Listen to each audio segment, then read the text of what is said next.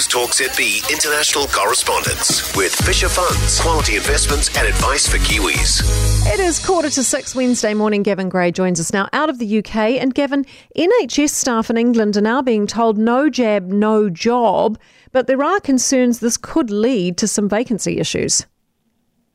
Yes, very much so. I mean, the NHS is already short of a lot of staff. 90,000 job vacancies, roughly 1 in 8 posts are unfilled.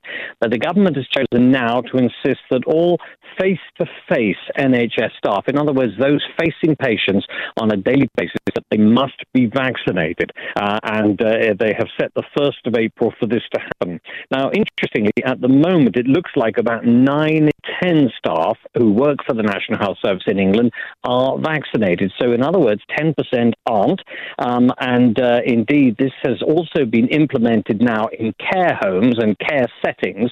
And there, they've noticed that actually within the last month, the number of unvaccinated workers has plummeted from 88,000 to 32,000. But, of course, that still means that they could well be laying staff off, therefore adding to those job vacancy issues, which may lengthen waiting times. It's been a difficult one for the government to wrestle with. They've been looking at it since September. Interestingly, when France introduced something similar back in September, it suspended 3,000 healthcare workers over the coming weeks. Wow. And we do love a sleep study on the show, Gavin, and you've got one that says it knows what time we should go to bed to reduce heart disease.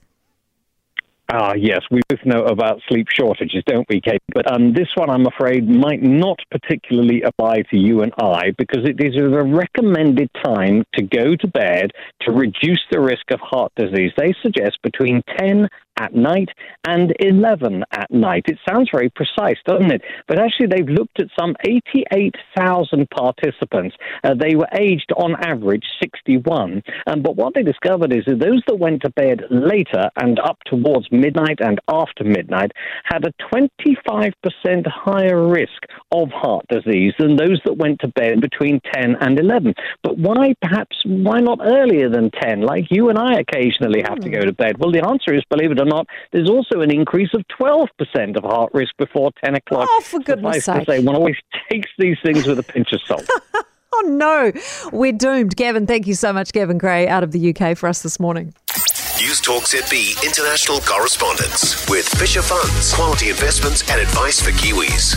I think the answer is, with these hours, you just can't win. What sort of maniacs up till 11 o'clock at night, for goodness sake? I mean, what are they on?